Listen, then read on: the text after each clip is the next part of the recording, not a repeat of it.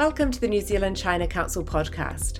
I'm Rachel Maidment, Executive Director of the Council, and for this episode I was delighted to speak with Kitty Nathan. Kitty is the co-founder of her fashion brand Kitty Nathan. Her products are owned by Barack and Michelle Obama, Beyonce, Ed Sheeran, Jacinda Ardern and many others. Kitty is a member of the New Zealand Order of Merit for her contribution to Māori and the fashion industry, and has been honoured with the Sir Peter Blake Leadership Award. When I first met Kitty in 2017, she didn't have as many letters behind her name, but she had an amazing vision and concept to bring a group of young Māori designers on a hikoi to China to introduce and support them into trade within one of the world's largest fabric markets. This grew to 15 designers in 2019 and an added in-market focus, and has transformed into Kahui, our first Māori fashion collective, which is working with NZTE to develop a strategy to enter the China market. Our conversation started with Kitty describing her first ever trip to China. Kia ora, by the way, tēnā koe, da zhao hao. In 2012, I was working on a collaborative label with Anna Stretton, and Anna was sourcing and manufacturing out of China at the time, and she was heading up for a trip, and I asked her if I could pay my way and come on up and just tag along. And so in 2012, I remember going into the Guangzhou fabric markets and with a piece of paper that said in Chinese character, how much per meter. And it was just so daunting. I didn't have an agent. I didn't have a translator. I just had this little piece of paper, and I was absolutely blown away by the scale, the variety, the buzz, this just indigenous industrial space. It sort of tingled all of the senses. I just adore fabrics, so it was wonderful, but it was really, really hard because I had no concept of how to trade within that space. And then I started going up either by myself or with my husband every year after that to source fabrics. So we have no fabric manufacturers here in New Zealand. We produce, wool, and then that's sent off to China to be milled and then sent back here. Trying to source fabrics for any type of fabric that's outside of wool or leather, you have to go to a fabric wholesaler here, and then you're choosing from a selection of fabrics that every other designer in New Zealand is choosing from. So your point of difference is compromised, and the price point is heavily compromised. So going up to China initially for me was about sourcing fabrics. Right. Yeah, I remember talking to you about this in the early days, and it certainly sounded like when you'd bring the young designers up, their eyes would just open so wide when they'd go to these markets. Yeah, and a big part of it was about choice. So it was really just the variety. Absolutely. Choice and price point. And also the ability to be able to manufacture your own fabrics, create your own prints and textures and so forth in fabric. And for some of the designers, it ended up being about manufacture. Then there's the freight issue as well. What have you been doing with COVID and with issues around supply chains and not being able to get up to market, etc.? What impact has that had? Once COVID hit, and I'm sure every single business in New Zealand that was importing or exporting for that matter ran into issues. So things were held up, and for the fashion industry, many of our larger labels simply couldn't land their clothes in time for the seasons. So what happened as a roll-on effect of that is they started to manufacture in New Zealand from local manufacturers, which in itself was a little bit rough on us, the smaller ones, because our usual go-tos as made in New Zealand labels were gone and used up. But this was just one of the effects of, COVID, and freight was a nightmare. And the cost just went through the ceiling. Yeah, sea freight was still cheaper than air, but air was that would have just put you out of business. And now taking us to 2017, when I was posted to Guangzhou as Consul General, and I was sitting in my office with my awesome deputy, Emma Hodder, and we heard that you were bringing a hikoi of young designers to China. How did that come about? That started from a conversation that a young Māori designer had with me in regard to helping her source fabrics from China. and me realizing very quickly that I needed to take her up there physically. I mean, one of the biggest barriers for these emerging Māori designers is putia, is money, the cost of traveling up there, the unknown. And so I wanted to eliminate all of those challenges that I had, I guess, when I first went up, and make this hikoi for them just a really enjoyable and comfortable experience, so that when your mind isn't completely stressed out, you can soak it all up and you can really take it in. One of the first people, it was the first person actually to support Kāhui, was Pam Ford at ATED, well, what was ATED at the time. And they, of course, were part of the tripartite delegation, or huge driver of the tripartite delegation. So they pulled us in under their wing and took us over as part of that delegation. And, of course, that's when we met you. I still believe to this day that you are the defining difference of Kāhui's success within China, because you fought for opportunities and you created relationships and networks for us that we would never have been able to achieve without you. So ngā mihi nui ki a koe. Totally overstating what we did there. But I mean, what I would say, it's people often discount sister-city relationships, but it was really incredible what was achieved through that one, through Auckland, LA and Guangzhou coming together as sister cities. Cities are really important in China, and city government has a lot of power. And the tripartite was the biggest ever outbound delegation from Auckland to go up to China, and a group of over 100 came up, and you guys were a part of that. Those origins, that 2017 tripartite experience, meeting you, the other businesses that showing at Guangzhou, like being the first New Zealanders to show at Guangzhou Fashion Week, all of these things were so beneficial to us as designers and as small businesses. But what we didn't realize until probably a couple of months later, when the outcomes came back from that particular tripartite, is that we were listed as one of the top 3 outcomes from that entire delegation. And that blew our minds as well. So I think confidence kind of like reassures you that you shouldn't underestimate yourself just because you're small. So, Kitty, we often hear a lot about Māori business doing really well in China, and a big part of that is about the way cultures are able to connect. What's been your experience of that? Well, I've always felt whenever I'm in China, it's like a different version of home. That is because of culture. I feel like I've always felt safe. I've always felt cared for. And when we had the 2019 hikoi and met with China's high-level fashion industry, we went in with Māori culture and we met with Chinese culture, and it was beautiful. The connection was organic and immediate, and there was an immediate level of respect. And when you say you went in with Māori culture, what do you mean by that?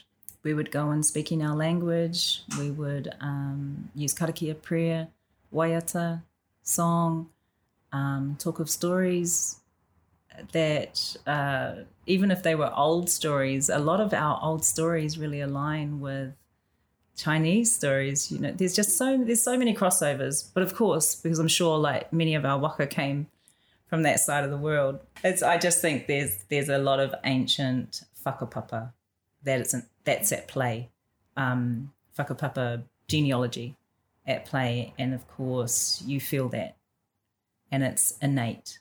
And there's something about it that just connects individuals, connects business, connects relationship. And I feel like it's one of our superpowers, you know? And I certainly have really seen that on so many different occasions, what a massive impact a lot of Māori delegations have had when they've come in and they've led with waiata. It's just completely changed the whole vibe and feeling in the room, and you immediately get to a place that is really difficult to get to otherwise. I think superpower is an awesome way to describe it. And you talk about, I know that you, during one of your hikois, you did meet with a top Chinese fashion label that has really harnessed Chinese culture. Can you tell us a little bit more about that?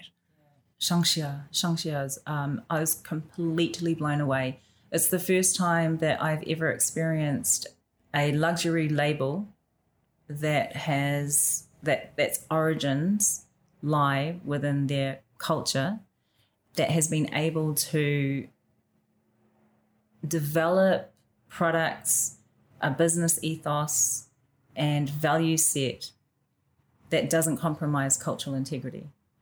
And they were bought into by Hermès, and so they have stores in all over the world, and just the quality of their products is, I've never seen anything like it. And all the products are still created with traditional methods. It's just absolutely beautiful. But even more so than that, you know, the director of the Shanghai store met with us and spent half a day with us, literally talking about Chinese culture and wanting to know about Māori culture, Chinese history, Māori history, and all the significance of story within culture. It was just an absolutely beautiful day. And I really feel that is something that I would aspire to for my own brand, to be perfectly honest. What they've achieved is phenomenal in my mind. In China, we are hearing a lot about the authenticity behind the story and this real drive that's only getting stronger by the day, and probably, like a lot of trends we're seeing in China, has been sped up by COVID, is this desire for authentic products that have a story behind them. Are you feeling like this is going to be a really important proposition for the Kahui Collective? Well, what's been wonderful, one of the other wonderful outcomes of this challenging pandemic has been the fact that Kitty Nathan Limited has always been authentic, and we've always put our values before anything else. We have turned down or walked away from opportunities of growth because it didn't align with our value set. And so those things were always easy decisions, I must say, but the outside world didn't see it as that. They just couldn't understand why we were making these sorts of decisions.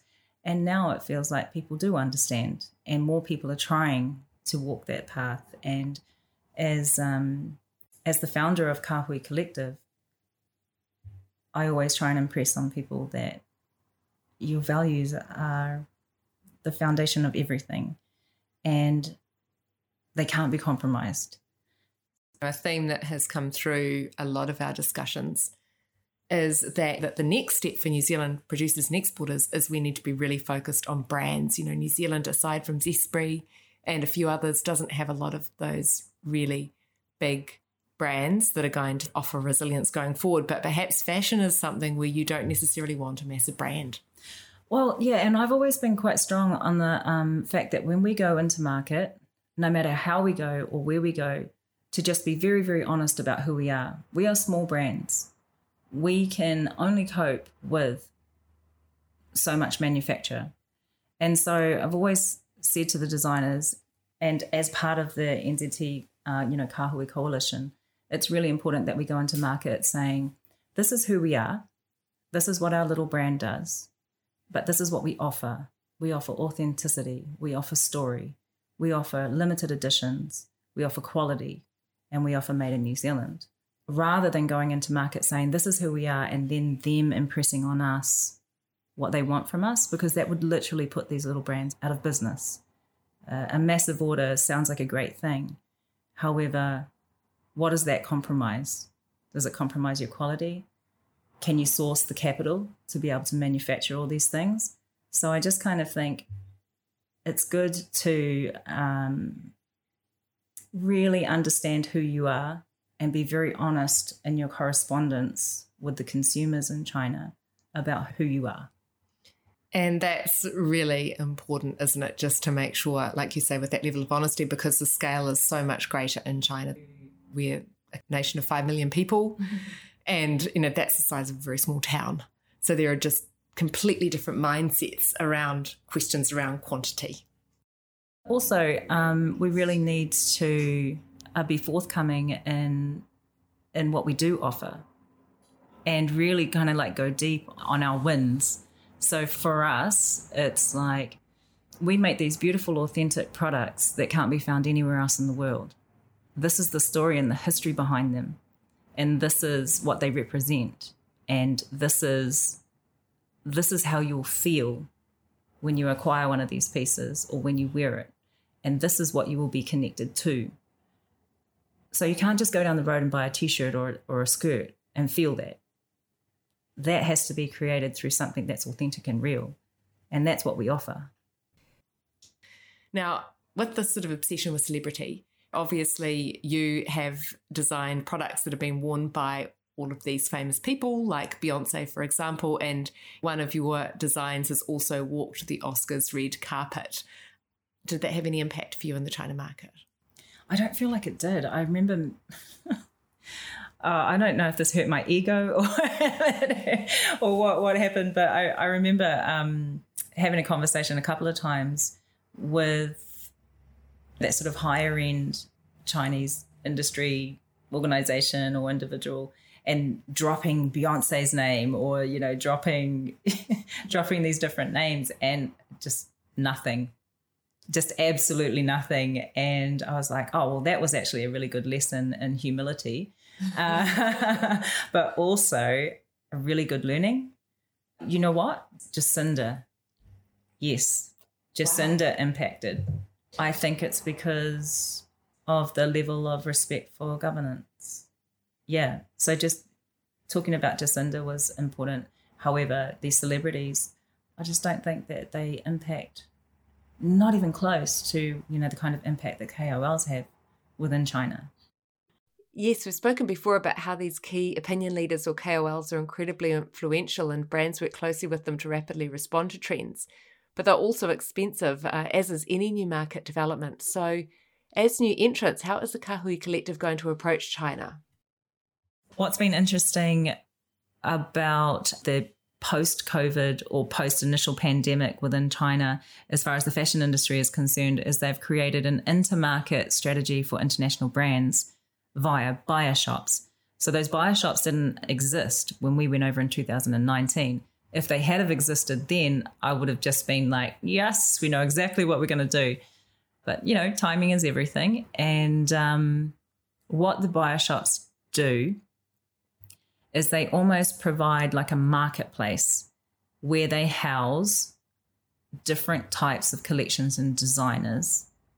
And they have, I suppose, a theme or a variety of types of kakahu with different types of stories and so forth. So this was great news to us, hearing about the buyer shop, and they also buy small brands. We were just like, what? It's like you almost put out into the universe, this is what we need to be able to get into China, and then they created it. And so we have an agent on the ground that we've been working with NZTE and the coalition, who has gone out and done some market research for us and also created our first online buyer meeting. So that was facilitated from the NZTE of New Zealand Central in Shanghai. And they invited buyer shops, they invited a few KOLs, and they invited different people from the industry, manufacturing, and there was about 15 different specialists that were participating in this particular, in China, in this particular hui or meeting. And then myself and Karen. So Karen on behalf of NZTE and myself on behalf of the Kahui Collective were zoomed in. And a presentation was given to these 15 guests. And basically they told our story, our individual stories, and spoke to the fact that we were a collective of these individual brands. And how did they think that they liked them? Did they think that these products would sell? Where would they suggest that these products would sell? And we just got the best data ever. It was fantastic. And as a result of that, we are currently building our own, it's like a H5 website via WeChat. It's like a small buyer's website where we will stock our products, and then the buyer shops will come to this website and purchase or order. Yeah, and so that's going to be our first into-market foray. Yeah. Wow. Yeah, and it's all been done remotely.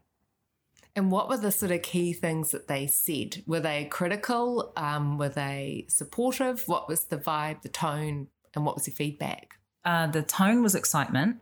The feedback was very critical, which I always appreciate, and very honest.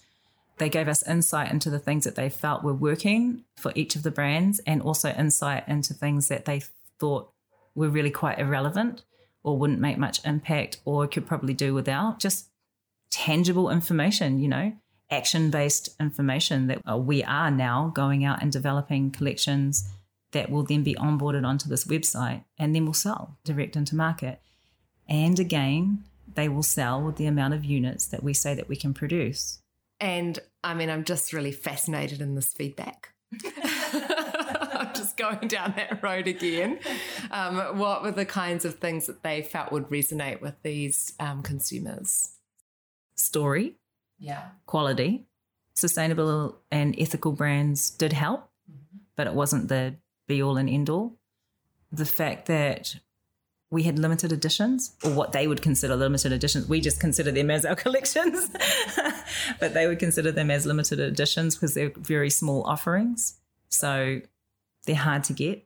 And New Zealand provenance, was that something that they thought was interesting from a fashion perspective? Yes, because it still resonates with them as quality and clean and small and authentic. Yeah. And real, I suppose. We've still got a really strong presence there for such a tiny country, right? And obviously the fact that we were Māori brands, because a lot of them didn't know what Māori was. A lot of them didn't necessarily know what New Zealand was. And once that was explained, that was definitely a pull. It never sort of ceases to amaze me that 12 years ago when we started our little brand, not knowing anything about the fashion industry, not knowing anything about manufacture or business for that matter, that we were consistently told that our brand wasn't relevant because it had such a strong Māori aesthetic and ethos, and that there was no place for us in the market, in New Zealand that is, and certainly nowhere around the world. And it never ceases to amaze me how those statements and that mindset is proven wrong over and over again, and that the reason that we've never compromised on the Māori aesthetic and content and ethos of the brand, that is the one thing that's always been our triumph. It's the one thing that's always been the point of difference in a market filled with clothes, in a market filled with people with their main concern being to make money, where ours was always about creating beautiful products and having 100% respect for the origins of that and the origins of culture. And these things have created gaps in the market and opportunities all over the world that New Zealand designers have never, ever been able to achieve. Many thanks to Kitty Nathan for sharing her China journey and market insights. For more podcasts, please follow us on SoundCloud, Apple Podcasts and Spotify, or check out our website, nzchinacouncil.org.nz. Thanks for listening.